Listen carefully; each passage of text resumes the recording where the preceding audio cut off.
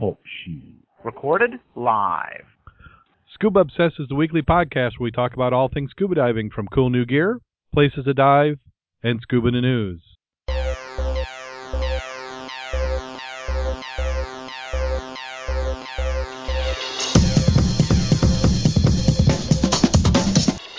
Scuba Obsessed episode 135 is recorded live October 25th, 2012.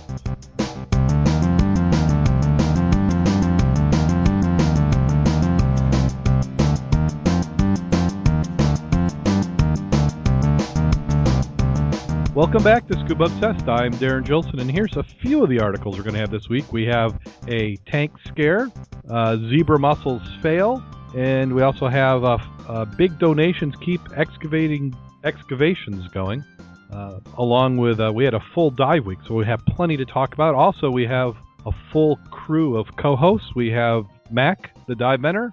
How you doing today, Mac? Well, I'm doing fairly well. No diving, but I'm still here. Well, that's too bad, but you feel like you're getting any closer? It's going to be a couple of months. Couple of months? Well, at least it's the you're getting into the cold months. So I guess if you're going to have to be out for any amount of time. Yeah. Other than you're missing the river dive. It sure does look that way, and my key, as long as I don't miss the ice dive for New Year's. Yeah, 2 months. Yeah, you're just in that window there. Well, I'm sure my buddies would help me put on something and just throw my body in the water and drag me out. Oh, of course. We'd throw you in the water anytime. And the dragging out part to go with it, though. You want us to pull you out too? Yeah, that's an extra part my wife wants.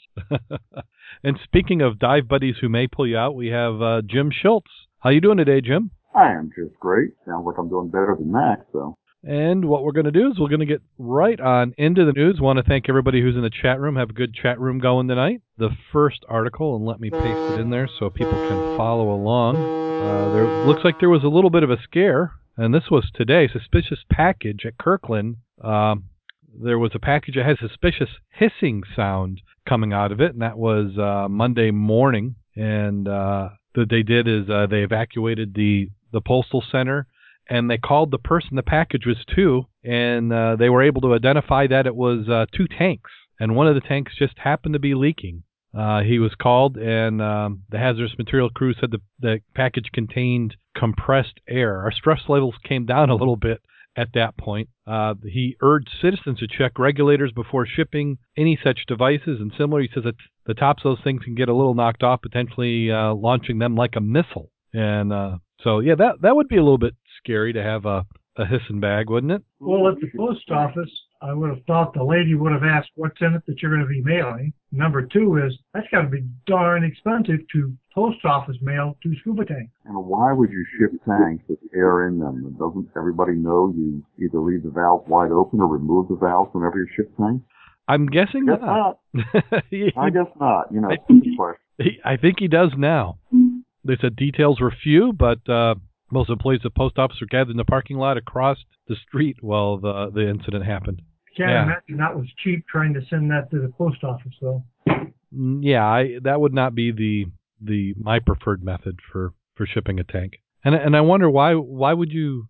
Are you shipping in anticipation of going somewhere, or maybe selling it or buying it? Yeah, again, I can't believe anybody would not be smart enough to take the air out first. And again, if you're doing a hydro, take the valve out. But people, I don't know. It'd be interesting to have more details. Next up is we have the DNR out of Minnesota. They had attempted to kill some zebra mussels, and they're now reporting that their treatment has failed.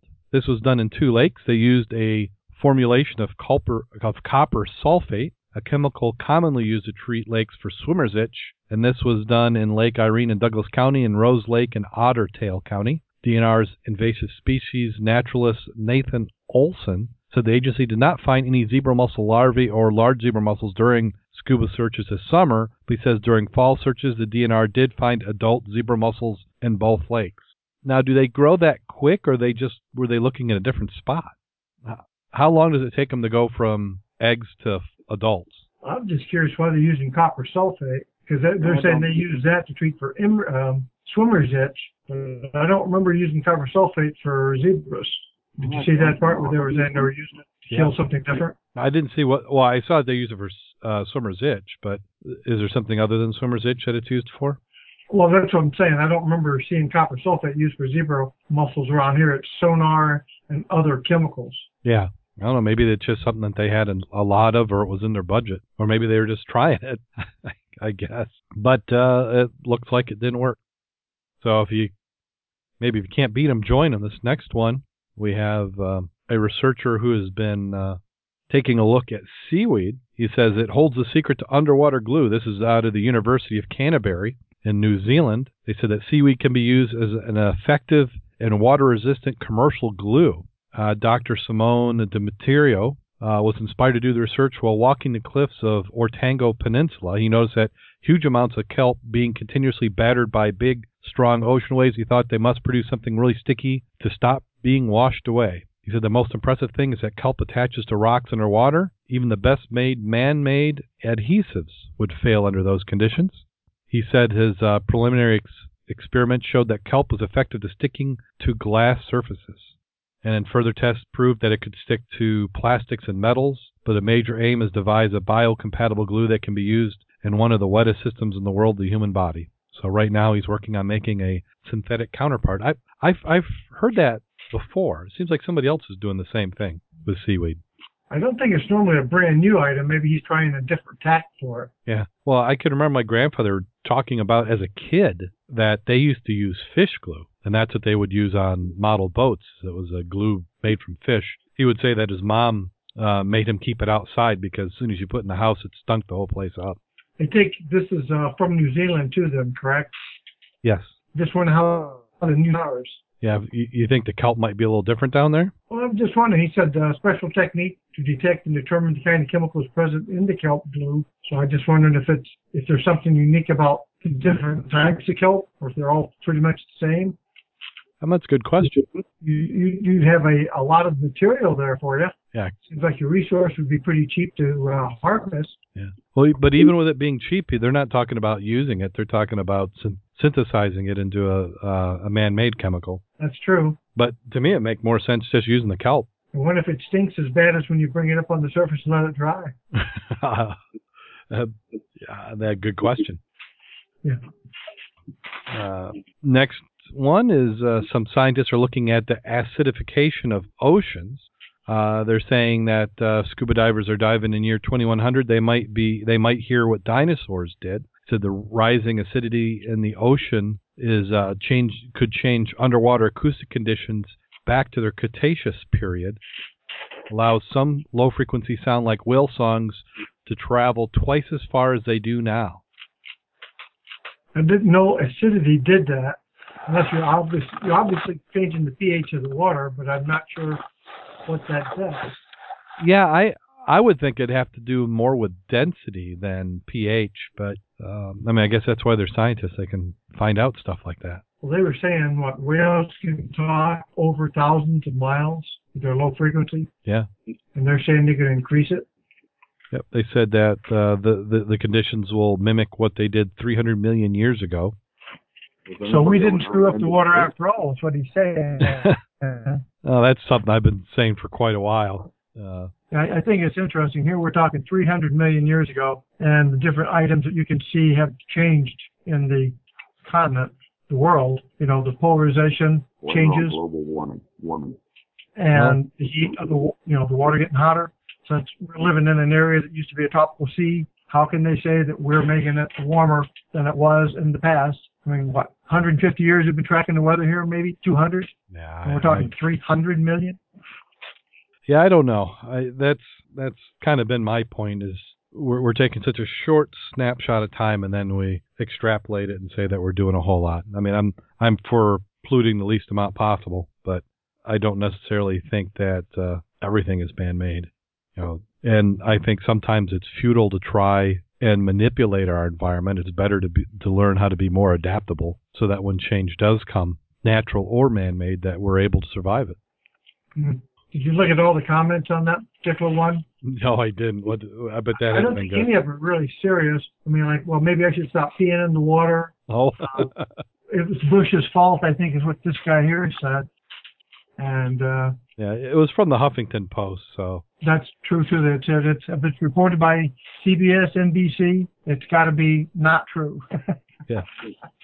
Now, I love this one. He says, just as ocean research of pH, we're about to boil, so it will make the speed of sound in water exceed the speed of light.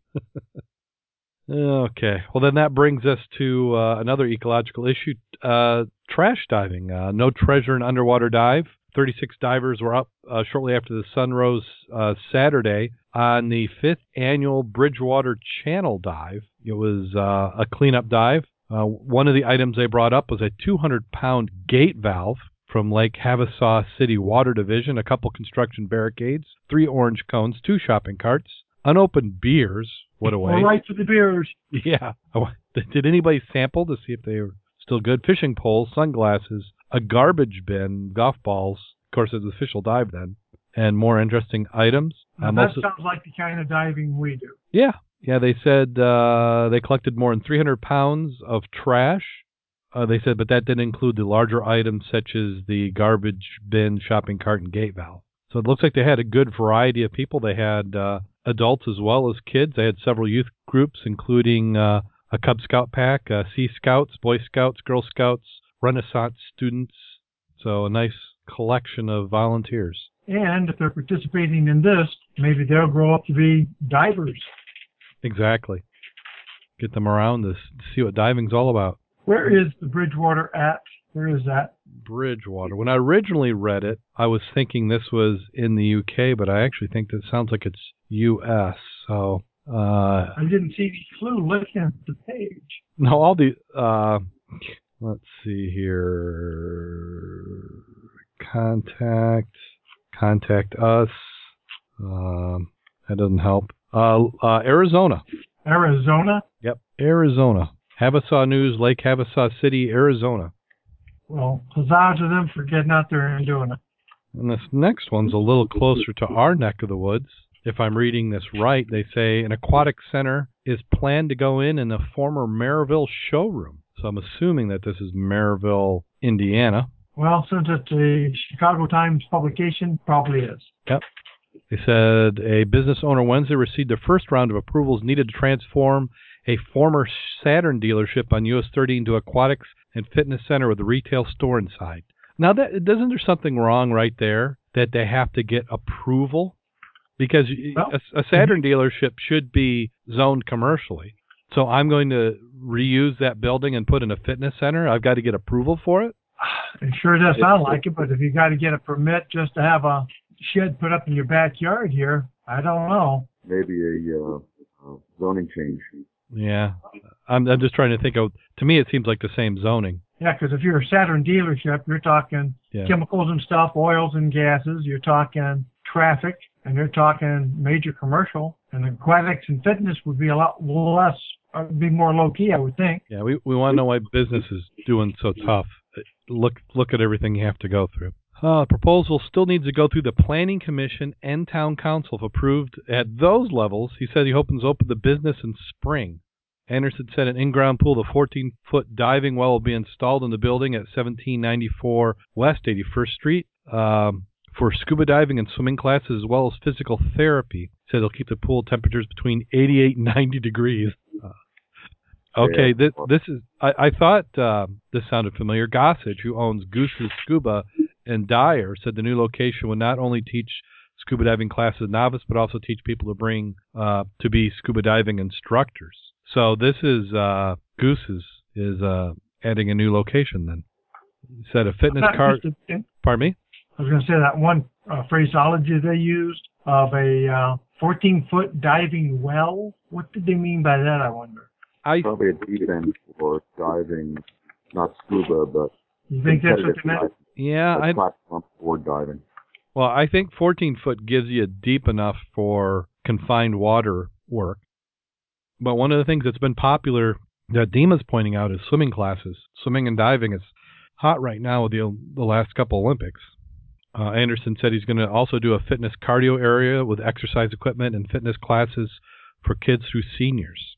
It's a 17,000 square foot building. A retail store selling scuba and aquatics gear would also be located in the front of the former showroom. He says he would hire 30 new employees in a new location, intends to keep his current one open as well. A attorney said the board needed to look at the request as a pair, the rental units and the aquatic fitness center. What's the rental units? Are they talking about renting gear? Or has he got something else he's going to be doing there? There was another reference to storage items, and I didn't figure what he was talking about there. It says we're just looking at a storage unit, probably wouldn't be considered favorable. That said, the front business could close and the back business could remain open. The town really wants to keep the front business open. The building has been vacant since the Saturn dealership closed 4 years ago. Seems like they'd want somebody in there for the taxes. So, I don't know. Did the Saturn dealership maybe have some storage, or is he going to convert part of it into a storage? It doesn't really say. Oh, okay. Here, the back up at the top, it says fitness center with a retail store inside and personal storage rental units on the back 2 acres. So you must be looking at in that particular area in Maryville. I bet storage units are bring quite a bit of money. Yeah, I bet they do. Wouldn't mind owning a couple. Yeah, I know a few guys in the area. I mean, here in our neck of the woods who have storage units, and it's like printing cash, and it's pretty much a formula. I know that Goose and Scuba is also on Facebook. Yeah. Well, there's been a few times. It was a couple of years ago. He had a nice seminar that they were going to do on tropical diving, but it happened right in the middle of a blizzard, and I didn't get a chance to make it. And I think they're an SSI dive shop as opposed to Patty or Nowie. Yeah, I can't remember. They are. Yeah, because they'd want to be doing their instructor trainer courses or their IT classes. Mm-hmm. And the I was going to say, the place looks really nice. I went ahead and took a look at Goose Scuba, and it says Castle Storage, so it looked like it was a combo item. Mm-hmm. Yeah, so maybe this is something he's done in other locations. Yeah.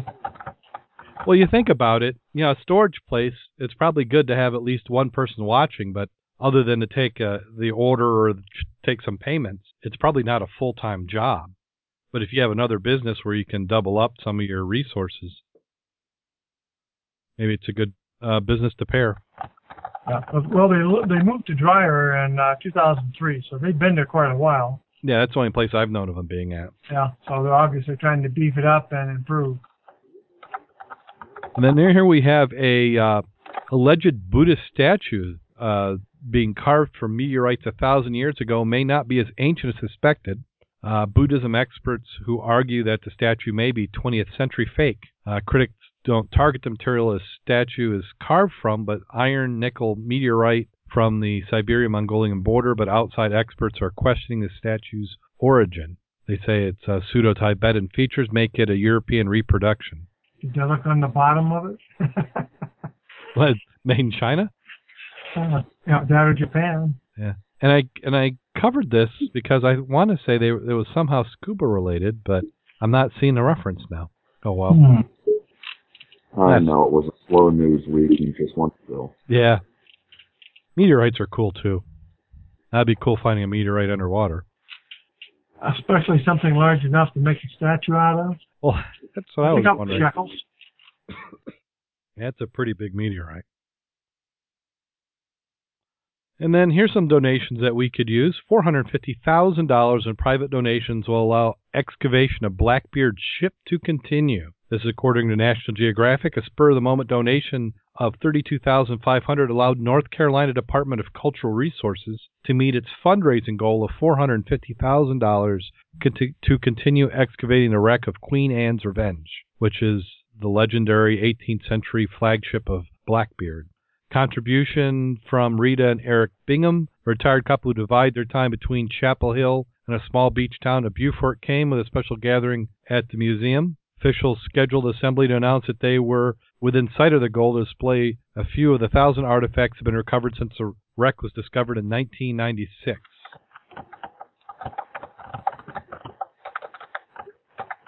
So, now, did you see the picture, Mac? Yep, I was looking at the one item here. They talk about prize artifacts, including gold dust. Uh-huh. Now, is that gold dust really from the ship, or is that just natural in the area? They said from the ship. So I'm just curious where the gold dust came from. If there's gold dust, maybe there's more big parts of gold. So they said sword handles, rare French apothecary weights, glass beads, about the size of a nail head. Well, I can see where they have thousands if you got, thousands of artifacts, if you got thousands of beads. Yeah. Seeing one bead, you've seen a lot, though. Yep. Did you see that for North Carolina, that museum has been drawing 50,000 visitors during its first month? Wow. Well, I bet if we could get the Southwest Michigan Underwater Preserve $450,000, I'd bet you'd have one hell of a museum up there in South Haven. Hey, for $45,000, we could do a good bit of work on a hell of a museum presentation. That much capital, I bet we could have found the Chikora by now. I bet you we would. Mm. I feel comfortable in saying that's a positive. For 45,000, yeah, I think so. So somebody needs to tell us to prove it and give us 45 grand. Yeah, we got to get some grants going and get some private donations. Hey, Matt, you mind if we rename it to somebody else's wreck if they want to donate, lots of money, kind of like they do with professional ballparks? Absolutely. Hey, if somebody wants to pay us that money for that, welcome to it, Brad. Let's see, we could. But see, we can't call it a wreck though. That's a negative term as far as marketing. It's the schooner. Or a find, discovery. So let's see. We just need to find somebody with deep pockets. So the automotive industry is coming back. Maybe it could be the General Motors schooner. You could almost put a cofferdam around it. Yeah, then we could, dive it at about 10 feet. Could you do a cofferdam on something that deep? Sure you can. It's long enough. Well, I guess dry docks are deeper than that, so why not? Yeah, if you got the money, you can do pretty much anything. Wow, that would just be amazing, wouldn't it, to have a cofferdam there? It's amazing to have a jack-up barge over it for a month too. Ugh, yeah. Well, if you're going to go with a cofferdam, I think we need to put a roof on it. Well, this last article I liked because just the angle that the writer took. This one is a travel blog, and she says, "I'm naturally a fair person. I only write grown-up happy stuff. I get guilty and I have to go away and write the other side of the story because that's fair and stop people from making errors in judgment. Boy, did they brainwash me with that informed consent stuff back in the day." So what she's talking about is to offset the gushy post she has when she writes about the joy of aquatic. She thought that she needed to bring up some of the negatives of scuba diving from a female perspective. The first one she said was that things that are negatives is your vanity. They said if you're vain, you might as well forget it now. It's like childbirth. You're not going to look good doing this. It's absolutely impossible. Between the rivers of snot you produce, the hair tangles, ball, and the unattractive pressure marks your mask leaving their face, it's not a sport for those who have to look good. So I would probably take exception with that. I've seen some very good-looking ladies underwater. Yes. Yeah, I think maybe their standards are just a little high. I think most of us guys are not that picky. Well, I'm taking a look at some of those who are diving there in the Bahamas and Hawaii and where it's really warm. They're not quite wearing 7mm wetsuits. You know what I mean? Yeah. Yeah, that does have a good look. And then she said dignity is something else that you kind of lose out. She said prepared to give that up if you go diving. By the time you have diving mastered. You have figured out how to inflate a dive boat. You have landed in the footwell, looking like the aquatic mammal that washes up in beaches. Then the local inhabitants encouraged rolling back into the sea. She says also they said it's a little bit like Doctor Who and his TARDIS. Because you have to bend the laws of physics, forcing so much flesh in the neoprene. She says that many times it takes two men in wrestling to pull the zipper up in your wetsuit can ramp up the humiliation factor. I know. I consider that, again, from a guy's perspective, that's kind of a bonus, isn't it? Yeah, you get to be the two guys holding, but by the same token, most of the ladies I know, you don't have to wrestle into a wetsuit for them. It's just some of us guys that have a little trouble. Oh, but it's because of the male wetsuits shrink. Absolutely. Yeah, it's just something they use a different material. I don't know what it is. It's usually in about the gut area where it shrinks. The third disadvantage you said of diving is you'll become poor quickly. She says that all that stuff you have to buy adds up, sets you back quite a bit of money, BCDs, regulators, all sorts of accessories. And then she talks about hard choices, more boots or diving kits. The nice part about being a diver, though, if the people say, what do you want for Christmas? What do you want for your birthday? You got tons of suggestions. Yeah, we'll have to do an episode on that, on holiday gifts. And then there's a few other sections she talks about tedium and choice, but you're going to have to go and read her article to get the rest of those. I liked her closing. It said, despite all the things above, I don't think I gave up diving. The pluses do actually outweigh the negatives. I was never a big fan of vanity or dignity anyway. So an excellent article. Yeah, the last little part in the under the wealth part was sort of interesting. It's so manly to contort yourself like a lightning-struck shark to find your alternate error when you need it. Incidentally, your boyfriend, partner, nearest man will try to make all your equipment choices for you and will refuse to take into consideration the clear fact that you are built differently than them. They haven't actually noticed your breasts, see vanity above, and will therefore try to force upon you their own favorite brand of scuba bondage gear. Well, as the part about actually noticed your breasts, I think they have. Yeah. I mean, that's way up on the front list there, their number one item. And force upon their own favorite brand. I don't know. Now, she's got issues because bondage gear. Now, that's an interesting lady we might want to have interviewed here. Yeah. We could find a segment for her. Yeah, but I had something on the tip of my tongue and I forgot it now. It's lady's got to be from Britain too. Oh yeah. The spending pounds is kind of what gave it away. Oh, I know what I was going to say. As she was talking about, did notice the thing is is the gear that her significant other is offering? Is it his gear that he's trying to get rid of to upgrade? Because I could see that happening. Well, yeah, but you're doing that in her best interest. Oh, of course. You want to give her an opportunity to try some used gear that is flexible and already broken in a little bit. Oh, yeah. So when she gets really into it, then she knows what to buy. Yeah, and it's all adjustable. I mean, you just change the straps around and you're all set. Okay, photos of the week. Did I? Let me paste this in. I don't think I gave it to you. This might have been one that happened after I sent out the show notes on through Skype. That's a freaking big shark. Ugly looking too. Yeah. This is some photos of sharks. That guy's been around too, man. He's got a lot of marks on him, scrapes. Yeah. On the frontal part and around his snout. He's been somewhere. Yeah, and he's coming right at that diver, and he's got to be analyzing. Is he going to be tasty enough that I want to mess with? Yeah, the third one down where he's coming by the cage, he really looks like he's smiling. He does. And he just looks like a shark who is just gigantic. I mean, doesn't he look like he's just trying to outgrow his skin? Some shark. One diver sort of piggybacking on his back. He looks only maybe 7 feet or so. Now, is this all the same shark, maybe, or? It sure sort of looks like it because look at the scars on him. Yeah, because that one where the diver's piggybacking, he looks a lot smaller in that photo. Yeah, because that one picture by the cage, he looks pretty big. Yeah. Can all be angles, too. Haven't seen too many of those in Lake Cora or Pawpaw Lake, but yeah, fine. Yeah.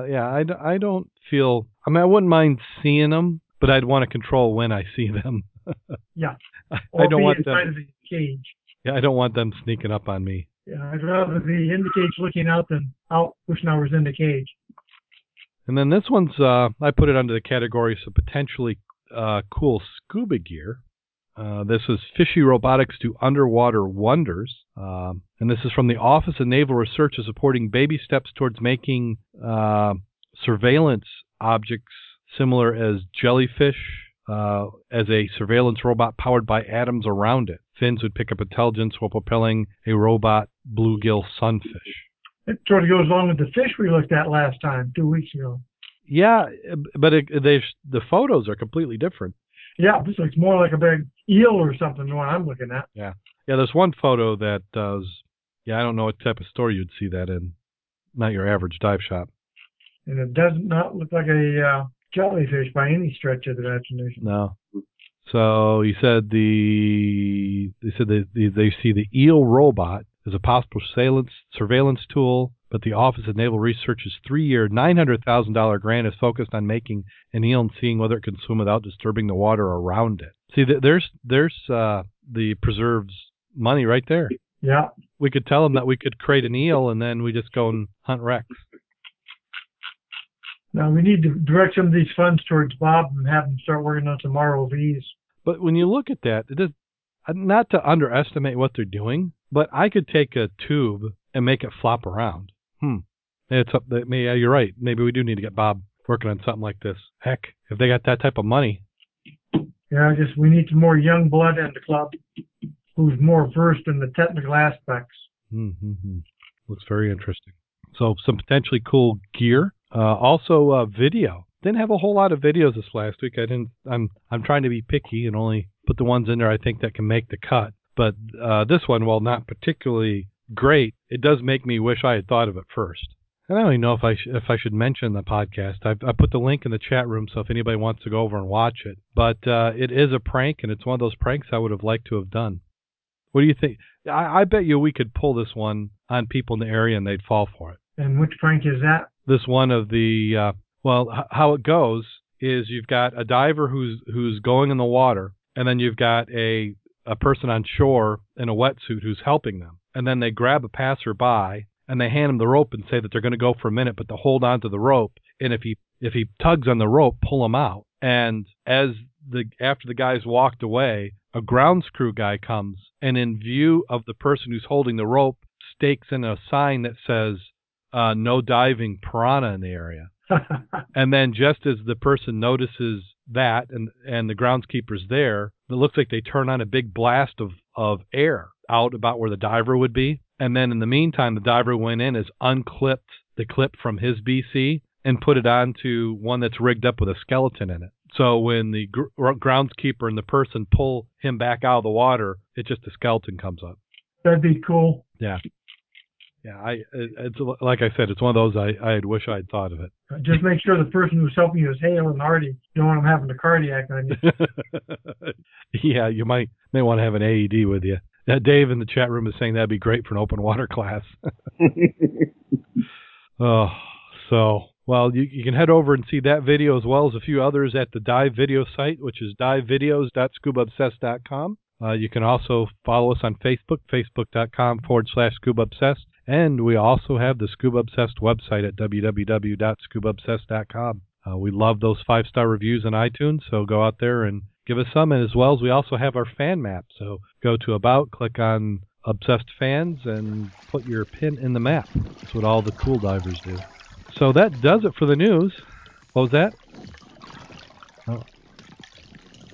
Now we're to that time of the show where we get to talk about the dives from last week. Now, Jim, have you had any dives in a while?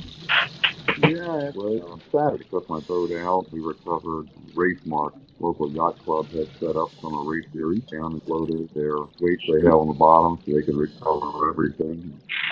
Lost 3 lift bags though. I put the team unhooked somehow, and so we need to go back out and do a bottom search to see if I can find my 3 lift bags. They were all hooked together on one hook, and that hook came unhooked from my gear, and I didn't see it when I went back down looking for it, but I didn't have enough time to do a really full search. I was that sucks. Getting low. So I lost 3 100-pound lift bags. Ouch.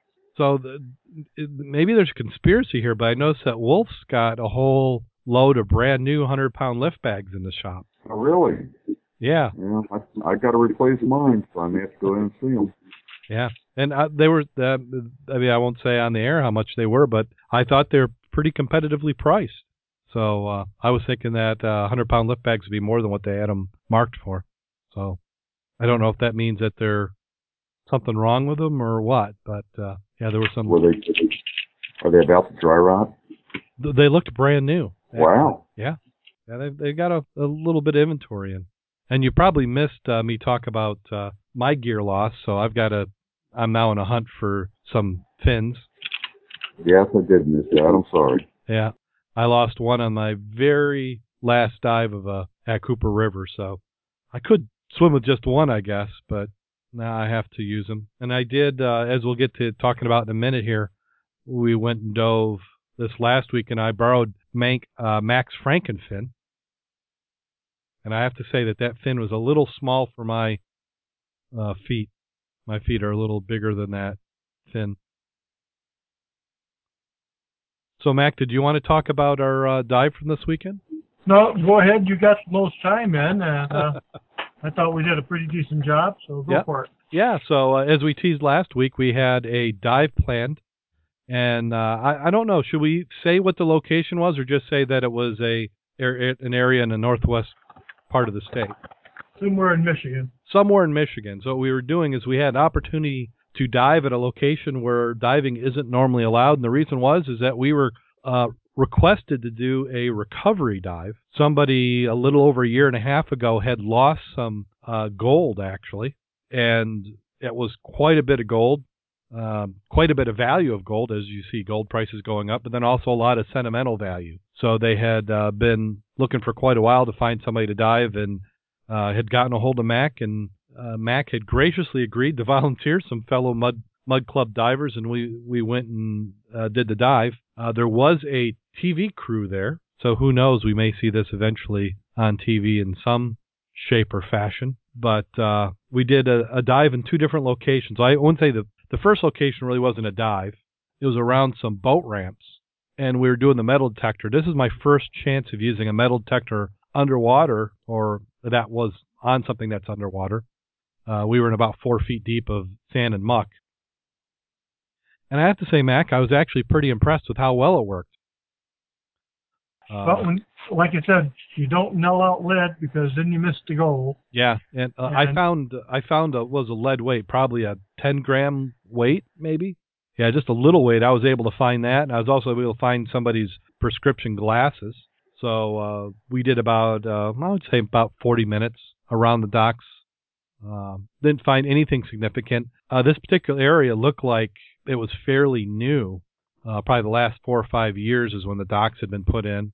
And at that time, it looked like they'd put down gravel and sand over it. I'm thinking if that object was there, that somebody had already found it. I do too. If it was lost on that's gone, and you're never going to hear about it. Yeah. So somebody would have just taken everything and said thank you and stuck it in their pocket, so you wouldn't know about it. So then there's another area, and anytime you're doing a recovery, people say they know where they lost it, but the reality is they really don't. Because if they did, it wouldn't be lost. It's like me looking for my shoes in the morning. They're not. What's that? I was going to say that X spot they make you underwater. Unless it's got a buoy under it, it ain't going to be there. No. So she said, well, when you do this, when you look this way, and when you look that way, that's where it is. So we had I don't know, what was that a weight? Like a sash weight? Yeah, it was a big clump weight, about 15, 16 pounds. 16 pounds. And we had an inflatable boat. That was probably about 4 feet long, and some rope off it. So what I did is I can't remember if I was drafted or if I volunteered, but somehow I was the one who swam out as we were trying to figure out where it was, and that was to give us a mark to search off of. So we put that weight out there. And then Ken went and did the first dive. And what we were doing is Mac was on shore with a rope attached out to the diver, and then what we would do is we would do arcs and a pattern mark on that buoy, and then come back and you'd be able to pull us in. The tough thing about the bottom is that there was a lot of weeds. And I shouldn't say a lot of weeds. There were weeds. I think as far as weeds go in a lake, it was probably on the light side, but it doesn't take much to make a challenge in finding it. So if you want to know what it's like to search for something, have one of your kids take a penny, throw it in your backyard when the grass is about 8 inches tall, and then see how easy it is to go and find that. And that's kind of what it was we were looking for. So Ken put in about, I think he had about 20 minutes, and then he came back in, and then I went out, and then I put in, about an hour and a half, I think. It wasn't very deep where we were looking. Tried a few different techniques for finding. I do know I had a pretty sound technique for searching, because there was a rug that we had inside the boat that had fallen out, and I was able to recover that. And then the muck varied between 2 inches in the bottom and maybe 2 feet. There was a couple spots where I went about to my shoulder in the muck. But what I was doing was literally raking my hands backwards and forwards in the area doing a search. And what would kind of throw you off is there was clams down there. So the back of your hand would bump a clam, and then you're convinced that was the object that we were looking for. And then when you go and chase down whatever it was you bumped, you'd get to that clam. So I did that probably for about 45 minutes to an hour, and then I went out and grabbed the metal detector. And then, because I thought that the weeds were low enough to where I could go and do a search. So we didn't actually find the item. We did a good effort. She was very appreciative of us doing the search. So we know where it's not. So maybe we'll have to give it a try sometime beginning of next year, see if we can do it again. The nice other part is you didn't have to use lights. That was one of the benefits or the best part of the other day. Yeah, we didn't have to use lights. It was shallow enough, and then we had enough natural daylight. Had it been maybe another 20 feet deeper, then lights may have been needed. But it's kind of a personal preference. I didn't actually have any light. Let me see here. Was that a link here? What I just sent you? Yeah. Yeah, what that is, talking about scuba gear. Uh-huh. I thought I'd send you one of the James Bond car. Oh. There's that. There's the underwater plane by Sir Richard Branson's, the Necker Nymph. Uh-huh. That's what I want. Then you've seen the Scooby-Doo scooters. I think we've seen something similar to it, but those are freaking impressive. Yeah. And the underwater resort called the Poseidon Resort. You want to take a look at that one. That's pretty cool. And the underwater post office. So if you look at those, you can put that up, and it's a quick, easy item that guys can take a look at some really nice things if you got the coin. Oh, yeah, certainly.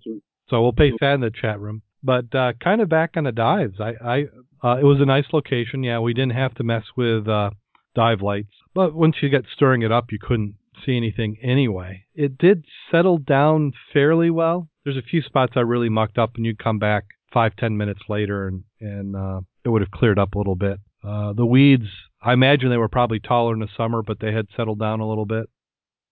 And then I did get a chance to try some new fins. Ken had let me try he had some Hollis fins, and I really like those. So those are also on the short list for gear replacement. The chat room is volunteering. They said that they can smell gold right through the mask, so that we should have brought them with us. We may take somebody up on that. So if somebody wants. Yeah, I think maybe next May. Yeah, if somebody wants to put their name on a waiting list, they can. We could bring them along. You may have to go through a body scan when you're done. Yeah, a few people volunteering. I enjoyed it. I like being underwater. I mean, I was tired. I mean, that does take a lot of work. You're pretty much swimming in mud. But it was for a worthwhile cause, and that was the key item. We did it. Yeah, and it does get some practice in. It's a different mindset of how you go through, and I think we did refine and come up with some better ways for next time on how we're going to do some searching. Probably the other thing might be nice is to figure out how we could do multiple divers in the water at the same time. If there's any way of, because if you did it right, it seemed like more divers in the water might mean more ground being covered. So that does it for last week's dives. Now, I'm not going to have a chance to dive this weekend, I don't believe. I've got to do some travel for work again. It's that time of year. So I'll be heading to Missouri. I'm going to do Missouri and back in about a day and a half, this time all driving. I do believe Bob went to the meet and greet up there in Gilboa. Yes, he did. He did do the meet and greet. So if you've heard us talk about Bob and you were at Gilboa this last weekend, you probably know who he was. He was probably the rebreather diver who was looking for a buddy, because I don't think we had anybody else go with him this time. Kirk, I don't think, made it. So I've wanted to do that meet and greet. Jim Kleeman and I have talked about it several times. What's that, Jim? It's a lot of fun. I've been to a few, and I thought about going this year, but turned out it's a weekend where I could get in the big lake, and so I did. Yeah, I don't blame you at all. If you can get in the big lake, that might be the last time for the big lake. You about ready to put your boat up?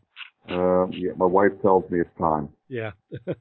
I cleaned it out today, took the carpet out, cut the carpet out after work tonight, and I'm going to make it a little more wet friendly. Now, when you say cut the carpet out, you're just talking about you took the old carpet out that was in there? all that gray carpet that was on the floor and up, cut it all out and it's gone. Okay. So I'm going to use a textured paint to paint the floor and make it a little easier to just hose it down when we're done putting all that mud in it that we usually drag back in. Make it easier, a little cleaner and a little easier to maintain. Yeah, that makes sense. I mean, the only nice thing about a carpet, though, is it does tend to be less slip. Yeah, I think the paint I found is going to work well. It's a real textured paint. Okay, cool. Of course, it's only supposed to be in the 40s this weekend here, so last I looked, they were calling for some pretty good waves in the lake, so I'm probably done for my boat for the season. Sad, sad day. It is, but we're also one day closer to next year's diving. Yep. Okay, well, tomorrow they're calling for 7 to 8, and Saturday 5 to 6s, and Sunday 4-footers. I don't think I'm going to be looking for my lift bags this weekend. No. Yeah, chat room is saying spray and bed liner. I'd thought about that as well. I was talking to somebody today about spray and bed liner. There's a textured paint which they use on docks and other things. That's about the same consistency once it dries as a spray and bed liner, but you can roll it on so you get better control of it. So that's what I'm planning to put in there. Okay. Gosh, I always say this time of the show, but I feel like I'm forgetting something. Well, it's got to be the joke we need. It must be. Let's see. We did the one last week. I don't think either of you were here for last week's joke. Okay. So that means I could just tell last week's joke and you wouldn't even know it. Yeah. Well, there's other people who were listening. Yeah, I guess in their case we should probably do it. And besides, if we go back and listen to the recorded podcast, I want to hear a new joke. That's true. So let's see. I've got two jokes. Which one? Neither of them are terribly good, which is what we've grown to expect. Okay. Well, I did say it was a bad joke. So here we go. A scuba diver driving a Ford Focus pulls up the stoplight next to a Rolls Royce. He rolls down his window and shouts to the driver of the Rolls, "Hey, buddy, that's a nice car. You got a phone in your Rolls?" "I've got a phone in my Ford." The driver of the Rolls looks down snobbishly, says, "Yes, of course I have a phone." Driver of the Ford said, "Cool. Hey, you got a fridge in there too?" "I got a fridge in the back seat of my Ford Focus." The driver of the Rolls, much annoyed, says, "Yes, I have a refrigerator." The driver of the Ford says, "That's great, man. Hey, you got a TV in there, you know? I got a TV in the back seat of my Ford Focus." The driver of the Rolls, quite irritated by now, replied, "Of course I have a television. A Rolls Royce is the finest luxury car in the world." The driver of the Ford said, "Yes, very cool car. Hey, you got a bed in there?" "I got a bed in the back of my Ford Focus." The driver of the Rolls, upset he did not have a bed, sped away from the light straight to the dealership where he promptly ordered a bed to be installed in the back of his Rolls Royce. The next morning he returned to pick up his car, and the bed looked superb. It came complete with silk sheets, brass-trimmed headboard. It was clearly a bed fit for a Rolls Royce. So the driver of the Rolls began searching for the Ford. He drove around all day and all night until he found the Ford Focus parked later. It was parked with all the windows fogged up inside. He got out, knocked on the window of the Ford Focus, but there wasn't any answer. He continued knocking, and then finally the owner of the Ford Focus lowered the window, stuck his soaking wet head out. He says, "I now have a bed in the back of my Rolls Royce," the driver of the Rolls said arrogantly. The driver of the Ford Focus looked at him narrowly and said, "You got me out of the pool to tell me that?"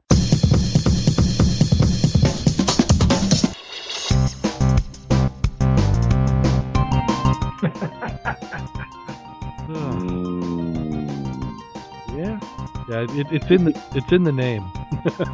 Bad scuba joke. So, on that note, until next week, go out there and get wet. And stay safe. And try to think of somebody who was not harmed in the making of tonight's show.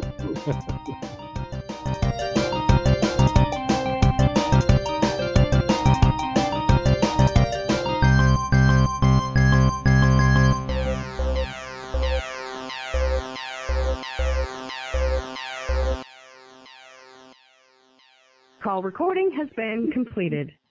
Scuba Obsessed is the weekly podcast. We talk about all things scuba diving. What do we do?